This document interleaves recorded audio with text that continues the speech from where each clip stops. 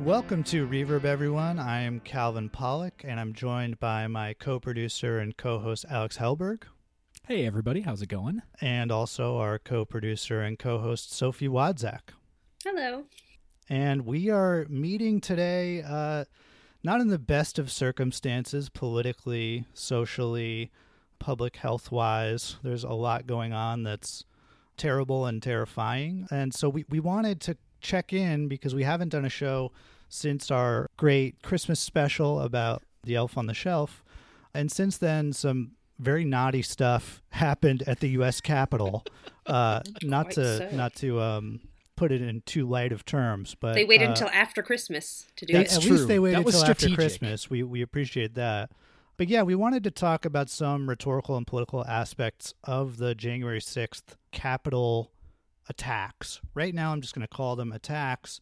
And I want to throw it to Alex to talk about kind of the first subtopic within this that relates to what should we call what happened. Yeah, absolutely. I think that, there's already been a lot of discourse on this question, whether you've been online or offline. I gratefully have tried to avoid trying to circulate in social media spheres for all of this, but I think that it is an important question to say, what should we call this? Should this event be called a coup, an insurrection, a riot, or just a gathering? If we want to use more benign terms.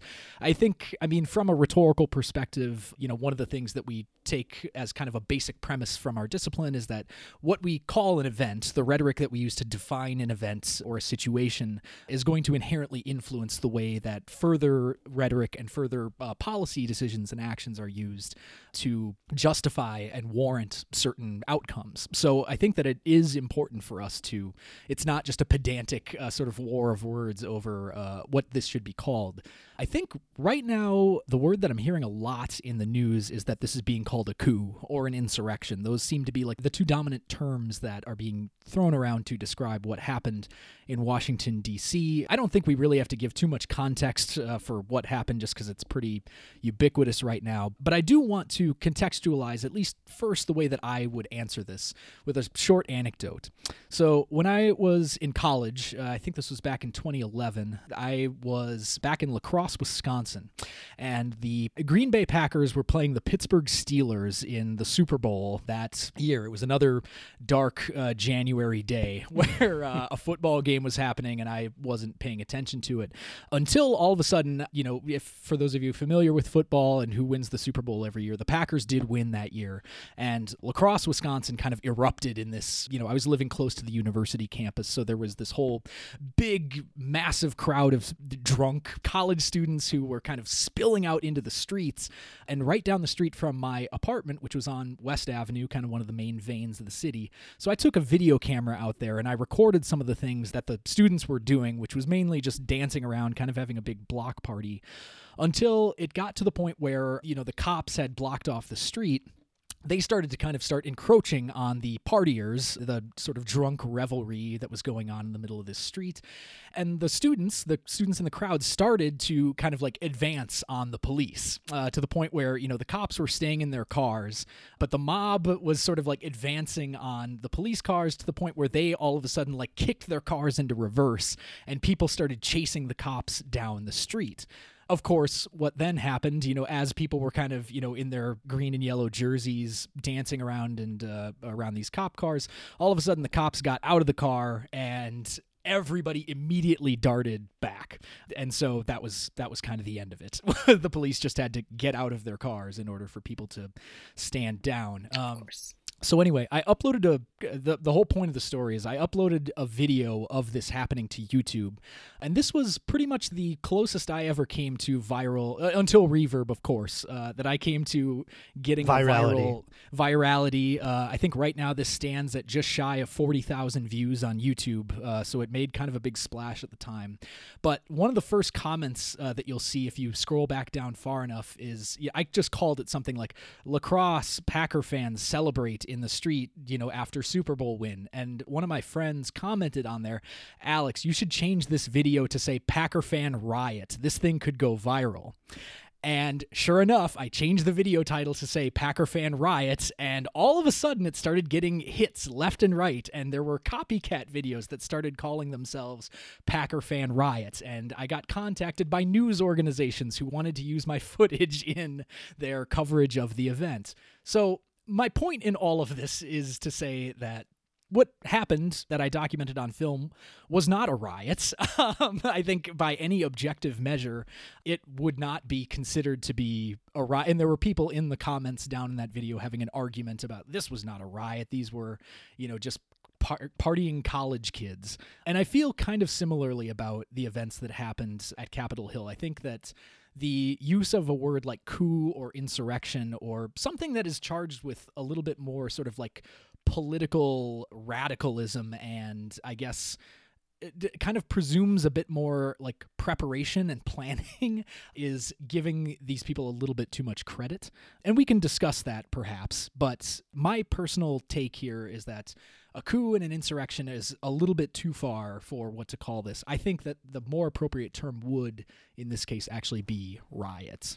But are you implying that there was no forethought or planning? Because it seems like there has been okay, certainly, but I guess not on the scale of being like, when we think about a coup, this is an overthrow of a government, right? Like this is like literally taking the existing state power and replacing it with like a military government or something like that. I don't think that we can presume that level of coordination for the people that, like, certainly they organized a rally, certainly they all decided together to march on the Capitol building. I don't think that there was ever any intention to actually overthrow the government, and if there was, they had like no means or like organizational capacity to do so. Sure. So more like a demonstration, you would say, than it was a demonstration turned riot, I think would be my answer to this question of what should we call this. Well, one thing that I've been thinking about is that I kind of think the modifier we use is actually almost more important than the noun, if that makes sense. I think the modifier right wing needs to be included, or even GOP needs to be included, because what matters to me is less the nature of the act than the political content of the act. I think when you look at the political content of it, that's where the real danger and the real horror of it is. This was overtly right-wing, bordering on fascist on the part of many of the participants in it. It was planned on far-right social media platforms and was aided and abetted by GOP members of Congress. And so that's where I think maybe I would push back a little bit on the idea that this wasn't pre-planned or it wasn't organized. I think it was kind of a popular front. It was a right-wing popular front in the sense that there were many overlapping groups who showed up there.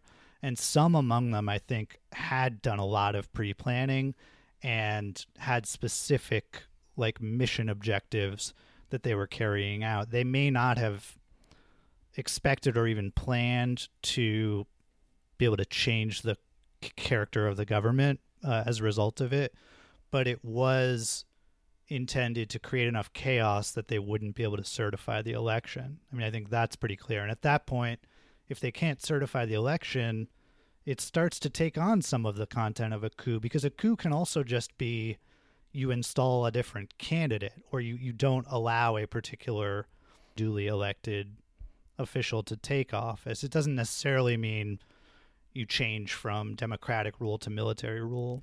Oh, totally. But I guess my only response to that would be that, I mean, as far as whatever the goals were, this whole event actually hastened the certification of the vote. It happened, I think, probably with less pushback than it otherwise would have, because you saw so many GOP legislators. I mean, some of them, like Josh Hawley, obviously doubled down, but you also saw some people just Lindsey Graham, for example, basically disavowed it completely right out of the gate. I think that there probably was, I mean, what we were seeing from a lot of Republicans right now, especially, the 10 GOP Congress people who turned against the party line and decided to vote to impeach Trump, is, this is actually having a blowback effect on the GOP in a way that is actually quite negative for what they were trying to do. So, I mean, I want to say you played yourself, but, that sounds like too light of a way of treating it. A failed coup is still a coup, though, is it not? I mean, the coup that the U.S. attempted in Bolivia and Venezuela were extremely ham-fisted, extremely flubbed, but they were still intended to install a candidate who didn't actually win the election in the seat of power. Well, I just wonder, like, is a coup, like, does it describe the act or the result, right? Like, power was not seized, so do we want to call it an attempted coup? Like, that's fine. But I don't know if we can call it a coup if it didn't. And I think, Alex, what you're saying, too, is that, like, if they were going for a coup, like seizing power, it doesn't seem like, beyond just sort of preventing the certification of the vote, it doesn't seem like there was a lot after that. Like, there wasn't like, okay, first we'll do the coup and then we'll blah, blah, blah, blah, blah. Like, or first we'll, storm the Capitol and then what? Like, it seems to have stopped there so far, but the month is not over. So. Absolutely. And I guess part of I think that intention matters here. And so I think that, exploring more of like what Calvin was saying, like some people clearly did have mission objectives for, if they had all had a more coherent objective to like, we're going to occupy the chambers of Congress in order to stall this out basically, but they weren't even able to do that. So, I mean, and even the people who did go into the halls of Congress and posed for selfies at the podium and everything like that, it didn't seem like there was. I guess I just didn't see that level of coordination where I could say that this is like legitimately not even really an attempt. But I also wanted to just make a broader point too about how, again, the sort of ongoing rhetorical influence of what we call an event is going to influence future policy measures. And I think that this is kind of the other part of this definitional question, is what policy response is warranted depending on what we call this. So if it is, in fact, a fascist coup, if it is, as some other people have called it, an act of domestic terrorism, for example, which we can maybe talk about the validity of that framing as well. What is being proposed right now by the, President-elect Biden and the incoming administration is a further creation of new domestic terror laws, which I am immediately sort of averse to because, for example, the House on Un-American Activities was originally created under the veneer of cracking down on German fascist sympathizers in the lead up to World War II. What it eventually ended up being used for was to prosecute the left. So I guess I'm sort of immediately, I don't want to jump to calling this something too extreme when really, I mean, it looked pretty goofy. Like I was stressed out about it for like a few minutes until I saw like who was there and what they were actually doing. And then it was kind of like, oh, this is just Americans being like, just like, these are tourists. Pretty late. Yeah, tourists. That was the vibe I got. It seemed, and I saw somebody tweeted, I can't remember who or exactly how they said it, but like, okay, you guys did it. You got into the Capitol. You got into Pelosi's office, and the best thing you could think of was to pretend you were making calls on her phone. Like, right. That showed her. Like, it just seems like, yeah, not very well planned, not very serious, and just sort of a spectacle. Like, I close my eyes and I see that picture of the dude with like the Viking hat and the flag, the Q shaman face paint. Like, it's very goofy, like Americans acting a fool. Yeah, I mean, I don't know, I feel odd about this because I agree with all of that. It is ridiculous. It was a spectacle, but like that's how white supremacy operates. Go back and look at photographs of lynchings. They look nearly identical to the photographs that came out of this event. And so I think there's a risk in like downplaying it or poo-pooing it, especially as white people, because it looks ridiculous. I think the spectacle of it, the ridiculousness of it doesn't detract from its power at all. In fact, that allows it to hide in plain sight as like something that's funny, as something that's goofy. Oh, this president is so goofy, like when he's killed 400,000 people from COVID. Yeah. Well, it does encourage the explanation, like, oh, they were just blowing off steam or whatever, like similar to like football riots, right? Like, oh, they're just wearing face paint and knocking things over, or and then it gets lumped in with that same kind of a very American spectacle of people just like brawling because of, I mean, I agree with you. I think that kind of opens up a way to sort of explain it away that's not okay. Yeah, and I actually have a source to bring in here that I read sort of preparing for this, this was thankfully something that Ben Williams, co-host, co-producer, sent to me. It's called From Lynchings to the Capitol, Racism and the Violence of Revelry by Erica Fretwell. And just read like a short passage from it that kind of touches on this question, where Fretwell writes, quote, "The braiding of entertainment and violence that occurs when white people riot is the twisted line that leads from 19th century lynching to the insurrection. Lynching photographs teach us that today's images of the failed coup, on the one hand clownish, on the other terrifying, are not dissonant. In reality, they go hand in hand. Enjoyment is not a byproduct, but a central feature of white people's violence towards black people and, more broadly, black political power." And just unquote, just to stick something in here, I think it's important to contextualize, like, this coup happened the very day that the first black senator from the South was like announced as the victor in the Georgia elections. I think there's no coincidence that there was this level of intense rioting following like a massively significant event in racial politics like that. So just to go back real quick, quote, "Riot and revelry are conjoined twins sharing a common organ, white supremacy. When we look at these photographs through the lens of white mob violence in the U.S., they start to collapse into each other, becoming indistinguishable. In the U.S., spectacles of racial violence make fun and terror mutually constitutive. They are not opposites, but rather two sides of the same coin. In lynching photographs, the horrific murder of a black man and the electric gaiety of the white murderers reinforce each other. Likewise, Johnson and Munchell, two of the rioters from January 6th, the clown and the militiaman exist for each other. They are the same rioter, just dressed in different clothes. Jouissance is central to the operations of white supremacist violence." Unquote. Yeah, that resonates. I do think this is, I was going to say earlier, that like the fact that it was so goofy does not, as you said, it does not make it less scary. Like this idea of like a, clowns in horror films, right? Like there's something very terrifying about somebody who is like delighting in the fear of other people, which I think is exactly what we saw. And it again speaks to, that sense that you can tell like those people did not think that really anything was going to happen to them. Like there's that sense of like being a white person Impunity, in a mob, yeah. right? And like and fashioning it after sort of aesthetically, it was very similar to a lot of the gatherings, I'll say very loosely, that we see after just sports games. Like it looks like that, and I think it's like absolute bullshit that like white people have had impunity for doing that, for decades now. But yeah, it makes it scarier to know that like these people who are dressed like idiots have deadly weapons is a terrifying thought. And yeah, and just the final thing I wanted to throw in on like my case for why we may want to call it a coup and we may want to call it a fascist coup. And we can talk about domestic terrorism in 1 second because I think we need to. But the number of off-duty cops who were there, the number of military, either active duty or veterans who were there, the number of like state GOP politicians.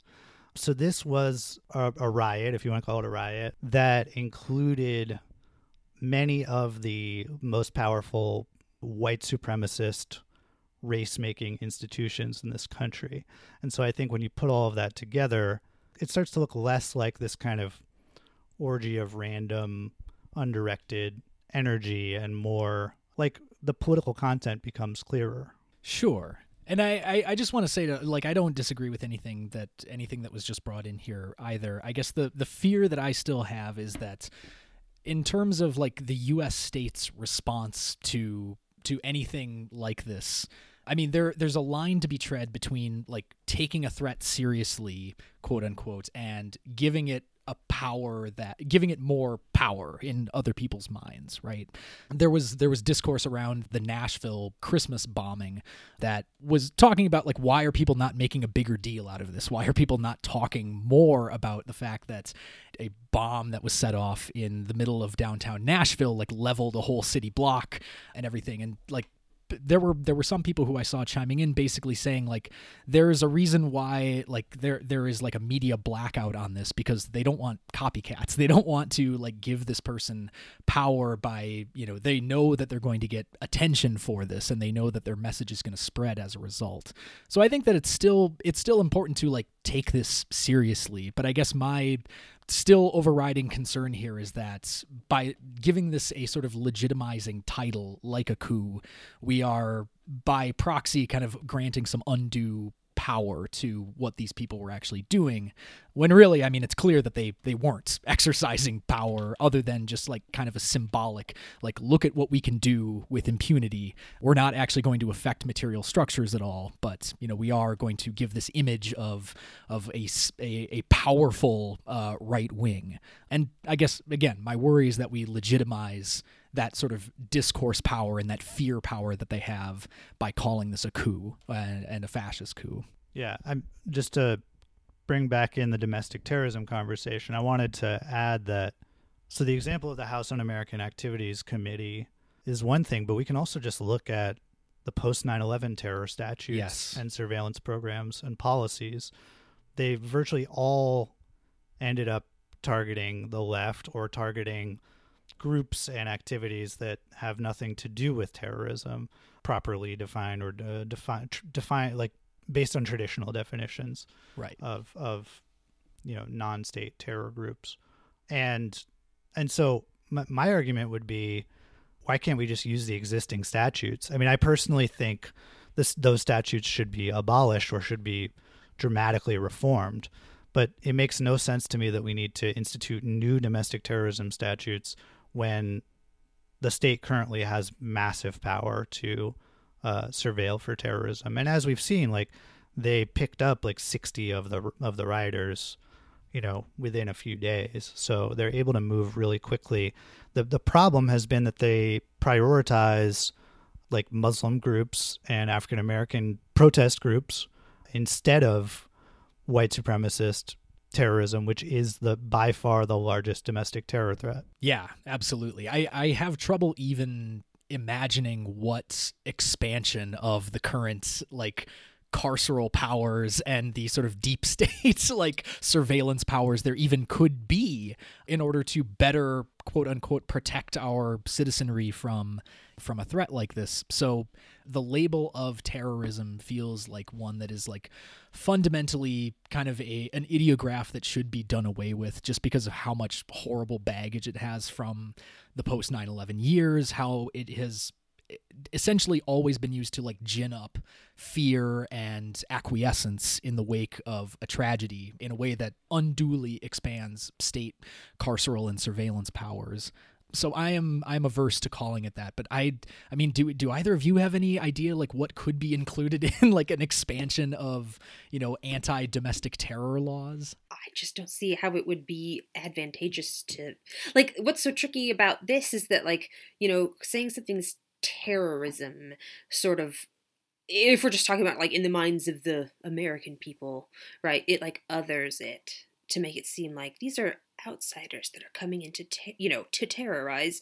But when we've seen, you know, more and more evidence is being shown all the time, like the heavy overlap between like the group that did the coup or whatever and the people who ostensibly would be the ones cracking down on it if it were to happen again, like that's pretty tricky, right? Like it seems like, oh, we've got a terrorism problem, but that's not us, that's not the police, that's not, but how many police officers were there? And how many police officers didn't stop it? And how many police officers gave, like, there was an article that I read, I wish I could keep track of these better, but like, one was like, oh, they were looking for Chuck Schumer's office and a police officer pointed them in the right direction, but they couldn't find it. Right. Like, a police officer did what? Like, okay. Yeah, no, there needs to be a major investigation into the Capitol Police's role in this. Mm-hmm.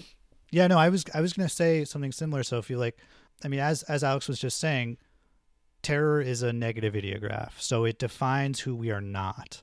But, you know, if we want to actually take this seriously, I think what needs to happen is like very targeted and strategic political reform. We need to like, I mean, and I don't know how that happens, but like the GOP's connection to this needs to be determined, and like any Congress members who aided and abetted the attack need to be expelled. And hopefully that would produce enough change in the party that like that, I mean, that could reduce some of this in the long term as well. Like, I think if you call it terrorism, it implies that, yeah, there's some othered enemy that we can sort of declare war on and destroy. But I think the call is coming from inside the House. We need police reform, military reform, and like reform of the Republican Party. Exactly. And I fear that, what we're going to be given in response is just similar to, when the police overstep their reach or mess something up or, I don't know, kill somebody innocent when they shouldn't have, right?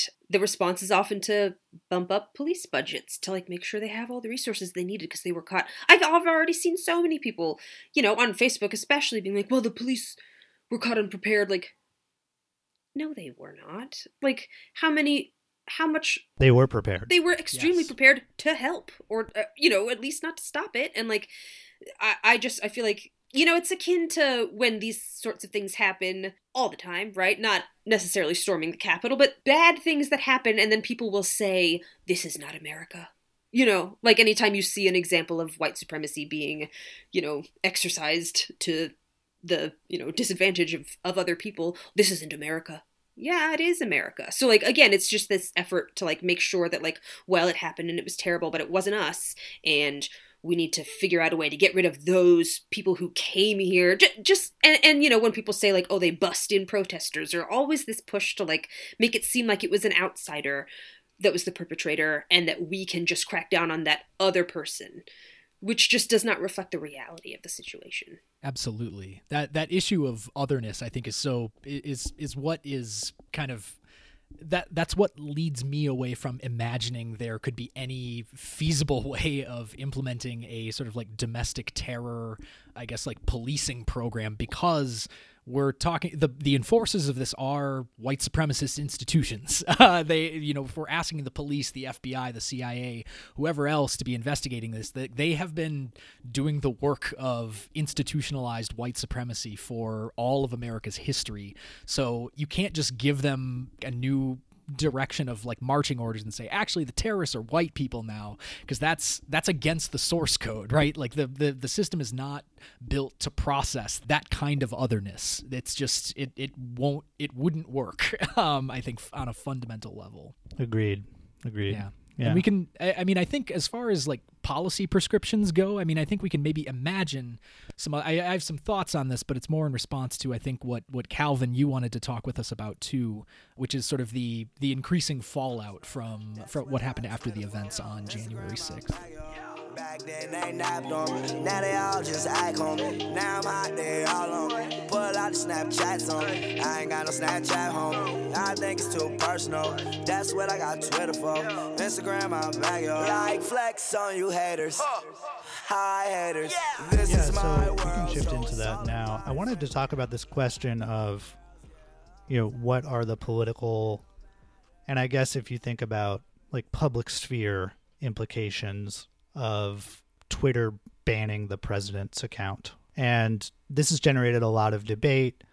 A lot of people who you would expect to be mad about it, who are nevertheless on the left or on the liberal side of the spectrum, are mad about it or concerned about it. I include people like Glenn Greenwald, who has said that this is an example of, tech companies having impunity to make political decisions without having to really justify those decisions or experience oversight for those decisions. And I guess I can lay out my take on it, and then we can open it up. I'm really curious to hear what both of you have to say. But like for me, I think of this as kind of a culmination of a lot of stuff that has happened over the past few years as social media has become so central to how we do politics in this country. I think if you look back at the 2016 election, social media was a massive talking point in the election. There was the Russiagate scandal. There was Cambridge Analytica. Basically, the public and especially the liberal media became very concerned about tech companies' role in potentially propping up Trump, like helping Trump get elected. And this led to a lot of reforms in the tech companies and how they deliver content. Facebook, Twitter, and other major social media companies started enforcing their terms of service a lot more strictly. And so they did remove a number of accounts. This kind of accelerated after 2017 when the Unite the Right protests happened in Charlottesville. A lot of fascist and white supremacist accounts were shut down on major platforms. And then what started to happen is there was almost an overcorrection in the other direction. A lot of leftist accounts were shut down as well. And this has continued up until the present day. In fact, like in the last election, there's evidence that Facebook, I found this BuzzFeed story, Facebook cut traffic to liberal pages before election. Beginning in early October, the pages Occupy Democrats, the other 98%, and Being Liberal, which collectively have more than 18.5 million followers, experienced significant declines in their reach. So like fewer shares, reactions, and comments. And Facebook, like despite the fact that there is a kind of conservative talking point that the tech companies are run by liberals and that they're biased against conservatives, Peter Thiel is on the board of Facebook. There was a study done that found that the organization that Facebook employees donate to the most is actually the Republican National Committee. So the GOP has serious connections to Facebook. Twitter does seem to be less GOP dominated, but as I said, like thousands of leftist accounts were deplatformed from Twitter over the past 4 years. And so this is not something that has been particularly targeted at the right. And so all of this, of course, culminated in Twitter banning Trump. And I wanted to read a little bit from Twitter's own justification for banning Trump. So there were two particular tweets that caused Twitter to ban Trump's account. So this is what they say about those tweets. Quote, "We assessed the two tweets referenced above under our glorification of violence policy, which aims to prevent the glorification of violence that could inspire others to replicate violent acts, and determined that they were highly likely to encourage and inspire people to replicate the criminal acts that took place at the U.S. Capitol on January 6, 2021. And so then they kind of explain how each of the tweets that they chose as the red line glorified violence. And so they conclude by saying, as such, our determination is that the two tweets above are likely to inspire others to replicate the violent acts that took place, and that there are multiple indicators that they are being received and understood as encouragement to do so, unquote. So they not only were looking at the content of the tweets, but also how they were being received by users. And then the New York Times, shortly after this, reported, along with the Washington Post, that there was a petition circulated within Twitter that garnered signatures from hundreds of employees that led to this decision being made. So it wasn't just like a deductive, logical application of the policy. This was very much an action that was called for by the workers at Twitter. And so my take is that this was a minor, very minor victory against propaganda. That's my take on this.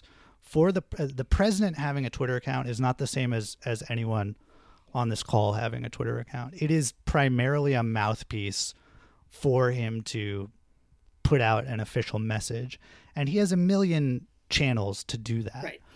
Why, if there are rules under the terms of service of these platforms that seem to be violated by like the most powerful person in the world, why should he get impunity to violate those policies when, as I just said, thousands of leftist accounts were shut down in the past few years? For a lot less, too. For much less. For much less. Like, people who I know being, and not suspended permanently, but, in Twitter jail, as they say, for just, like, silly little jokes that were, like, pretty obviously jokes, but, like, technically it could be read as such and such, and I seriously doubt that, like, Twitter investigated how the tweet was received when they decided, like, no. And again, like you said, like, people saying that he's been deplatformed, like, I'm pretty sure he has a press room in his place of residence.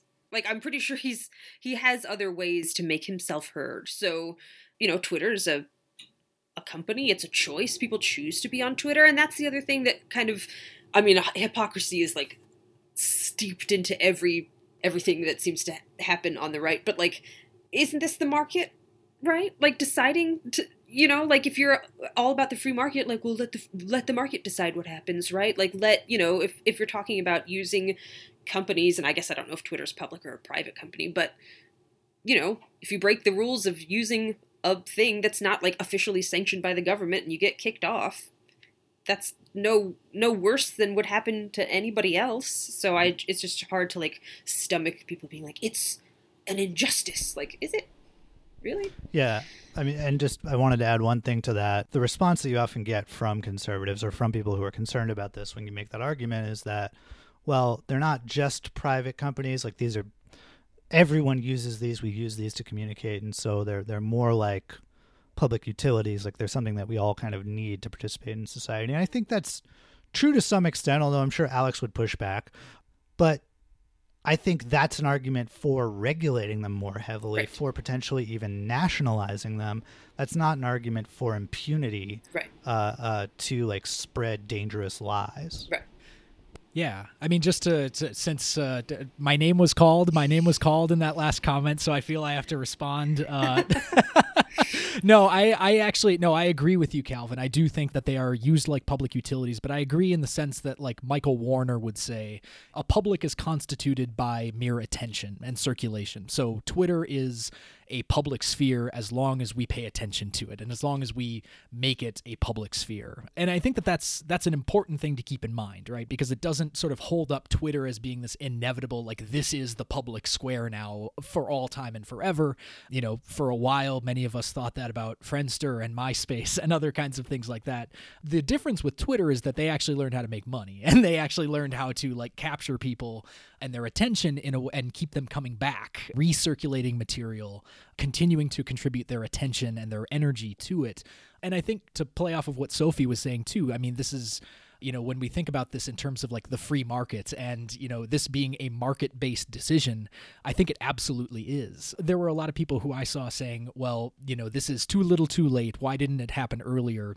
Why didn't they ban him for, you know, the myriad other TOS violations that he absolutely committed across his presidency? And to that, I would say we can look to, this is also kind of one of the things that Calvin mentioned earlier about conservatives saying that big tech is run by liberals. No, the problem is not that big tech is run by liberals. The problem is that big tech is run by capitalists. And they recognize libertarians. Yes, often, yes, libertarian capitalists who realize that they could make money off of having Donald Trump as somebody who is literally putting their platform in the news every single day. Mm-hmm. You are getting free publicity from the president of the United States being the most famous poster on your website. Why would you ever ban him until a week before he's going to be deposed, right? Like, it makes sense from a market standpoint why they're choosing to do it now. Absolutely. They had the perfect plausible deniability in order to do it. So again, I think this is, I don't want to come out right away and say, you know, we should treat Twitter like a public utility, because I think that it's not more a matter of should or should. Well, I mean, I could make an argument for should not. Like, I am very much a proponent of people logging off for reasons that I'm happy to get into, but Twitter is a public utility because we make it that way. And I think that that's an important thing to remember, right? It is a public that is constituted by our attention. And Donald Trump largely was a product of that. You know, Twitter's architecture was very hospitable, to use Jim Brown's term, to the kinds of discourse that Donald Trump was very good at producing. These sort of pithy statements of like absolute certitude, not very much hedging, just kind of like putting a claim out there. All caps. All caps. Exactly. It was the kind of thing that was designed to go viral. It had, you know, as Rodolfo and DeVos, it had its rhetorical velocity sort of built into it. So, I mean, I think there was always this sort of like mutually beneficial relationship between Twitter and Trump. Their platform was always a useful way for him to get a message out.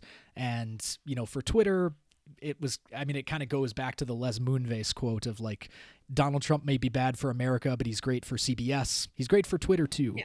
So I think that it's best to read this decision as a risk calculation that was many years in the making. They had extracted as much profit as they could off of the persona of Donald Trump.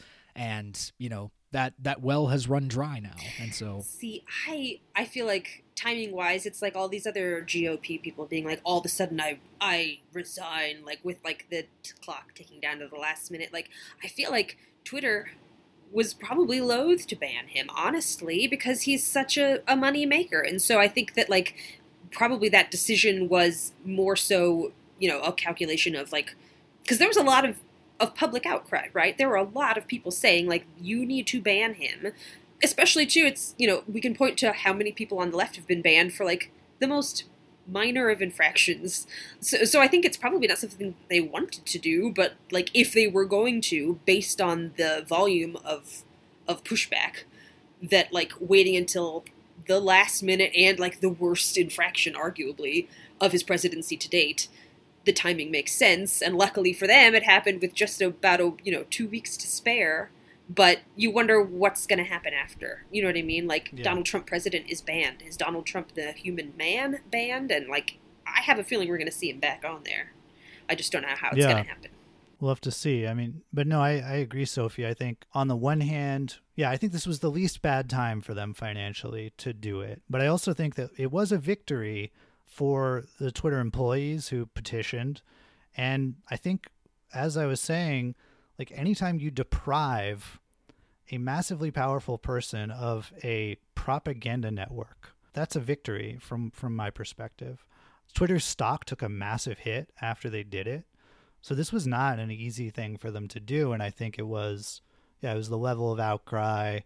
It was, and there may even be data or analysis that they had access to that they haven't been able to make public that showed the extent to which, these tweets were circulating in ways that were harmful or dangerous.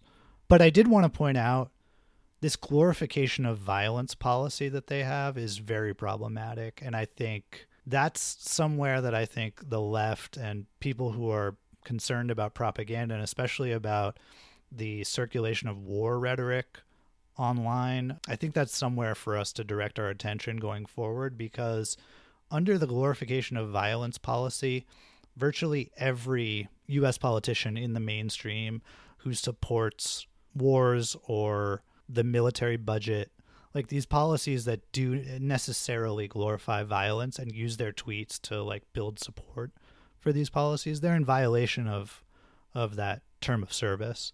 And so I think the idea that they just like applied the glorification of violence policy here and it made sense, like we need to critique that and ask, why don't they apply that to even, to other powerful actors who glorify other kinds of violence? Yeah, absolutely. And I mean, I think it goes to show there again that the policies themselves are drafted for selective disciplining, right? Like, I mean, there's never like, yeah, somebody who brags about, for example, Trump bragging about the fact that his like nuclear button is so much bigger than than Little Rocket Man's or whatever. Like, you're threatening genocide essentially, right. And that they should have shut his account down then. Yeah. Absolutely. Yeah, exactly. But I mean, but I think it speaks to that larger point of like Twitter is fundamentally not going to make rules that are based on democratic or like defensible rhetorical ethics unless they are pushed to by tech workers, as seemed to be the case this time, or unless they, I don't know. I mean, the platform itself to me seems so flawed and so difficult to remediate that I'm almost more an advocate for like we need to be considering and imagining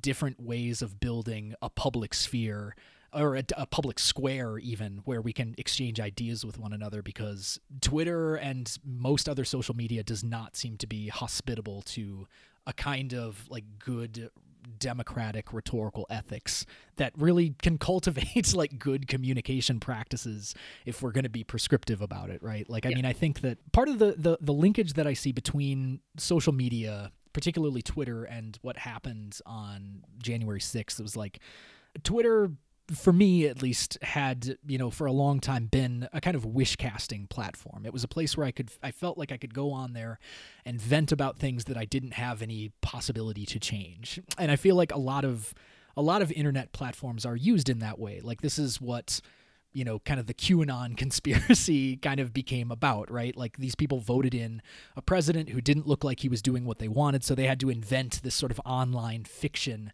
where they were wish casting all these things that they wanted him to do. And what eventually came of that was you had all these extremely online people who were literally at this rally, talking about QAnon stuff, like saying that they were taking down this, a cabal of like devil worshipping pedophiles. And that was where it culminated. That was where all this like online angst actually found its like release valve. And so I don't know. I mean, this might be like an extremely reductive take, and I'm happy to be repudiated on its basis. But I mean, online sucks, man. like online it's really bad, and it's really toxic, I think, for the way that political culture is developing in the US in the 21st century. Yeah. And I don't know if it can be remediated so long as it is an environment that is controlled completely by capitalist powers. Well, that's we're dealing with the same sorts of issues when we think about the news industry, right? Like a for-profit news industry is going to amplify the most, shocking, clickbaity content. And then, that's sort of like a self-fulfilling prophecy where it seemed like, over the past 4 years, like the news itself became ever more outrageous and clickbaity. And it's not about the facts, and it's not about, there are good quality news outlets out there. I don't mean to say that there are not, but like as a whole, right? The way we look at the quality of news we receive from a for-profit driven industry is not what we would choose if it were publicly funded. And just like with social media, right? Like if people want to talk about Twitter as if it is sort of the marketplace of ideas, like a public forum, but then they're not going to make it so that everybody has the internet or fund, support it as a public entity, like then it's just all talk, and it's still going to be the same kind of garbage that we have today, and I assume we will continue to see. Yeah, no, I think the news media, just like social media, kind of reveals how Trump is a product of capitalism. He's a pure expression of capitalism. And there is kind of a canard on the far right that he's like anti-capitalist, or he's somehow like, fighting for the working white man against the globalists, right? Yeah. When he outsourced massive parts of the public sector to corporations, and just like further swampified the federal government. But yeah, it's an expression of capitalism, and I think it's important to remember that the internet, the reason we have the internet is because of public funding, is because of government funding. And I think that if there's going to be any sort of way of making online suck less, it probably is going to be about going back to the public sector, reforming the public sector, finding some way to bring public power to bear on these massive corporations. What that looks like, and and how we do it without creating so much pushback from conservatives that it gets even worse, I don't know. We'll have to see. But I think those are questions that we'll have to answer at another time. On a future episode of Reverb. Yes. I was just going to say, if there's one thing that I hope that Reverb does this year, it is abolish the internet. That is one goal that I have for our podcast in the new year. Yeah, it's on my New Year's resolutions for this year. Was really going to be a boon to our listenership, I think. If we absolutely, make sure there's no. I did want to mention exactly. that. Now Alex is coming out hard against Twitter, but Twitter users, please share our tweets about this episode. Only follow Reverb. We're the only good account on the website. Tweets about Reverb are good. Just kind of cordon those off from all the other garbage. That's right. And please share. Yes. But yeah, thanks for joining me for this conversation, Sophie and Alex. It's been fun. Absolutely. I think we got somewhere. We had some disagreements. Some rhetorical listening occurred. Indeed. And first episode of the new year, right? This is the first episode of the new year. Bring it in with a happy-go-lucky topic. I mean, our first episode of last year was a rejoinder against the impending war with Iran. So I mean, it's hard to tell whether or not we're starting in a better place. We like to keep it light. Yeah, that's the main thing. We're sticking to tradition here. That's Reverb. Right. So thanks for joining us, everyone, and until next time. Bye-bye, everybody. Bye. Our show today was produced and edited by Calvin Pollock, Alex Helberg, and Sophie Wadzak. Reverb's co-producer is Ben Williams. You can subscribe to Reverb and leave us a review on Apple Podcasts, Stitcher, Android, or wherever you listen to podcasts. Check out our website at www.reverbcast.com. You can also like us on Facebook or follow us on Twitter, where our handle is @ReverbCast. That's REVERB_CAST. Thanks for listening.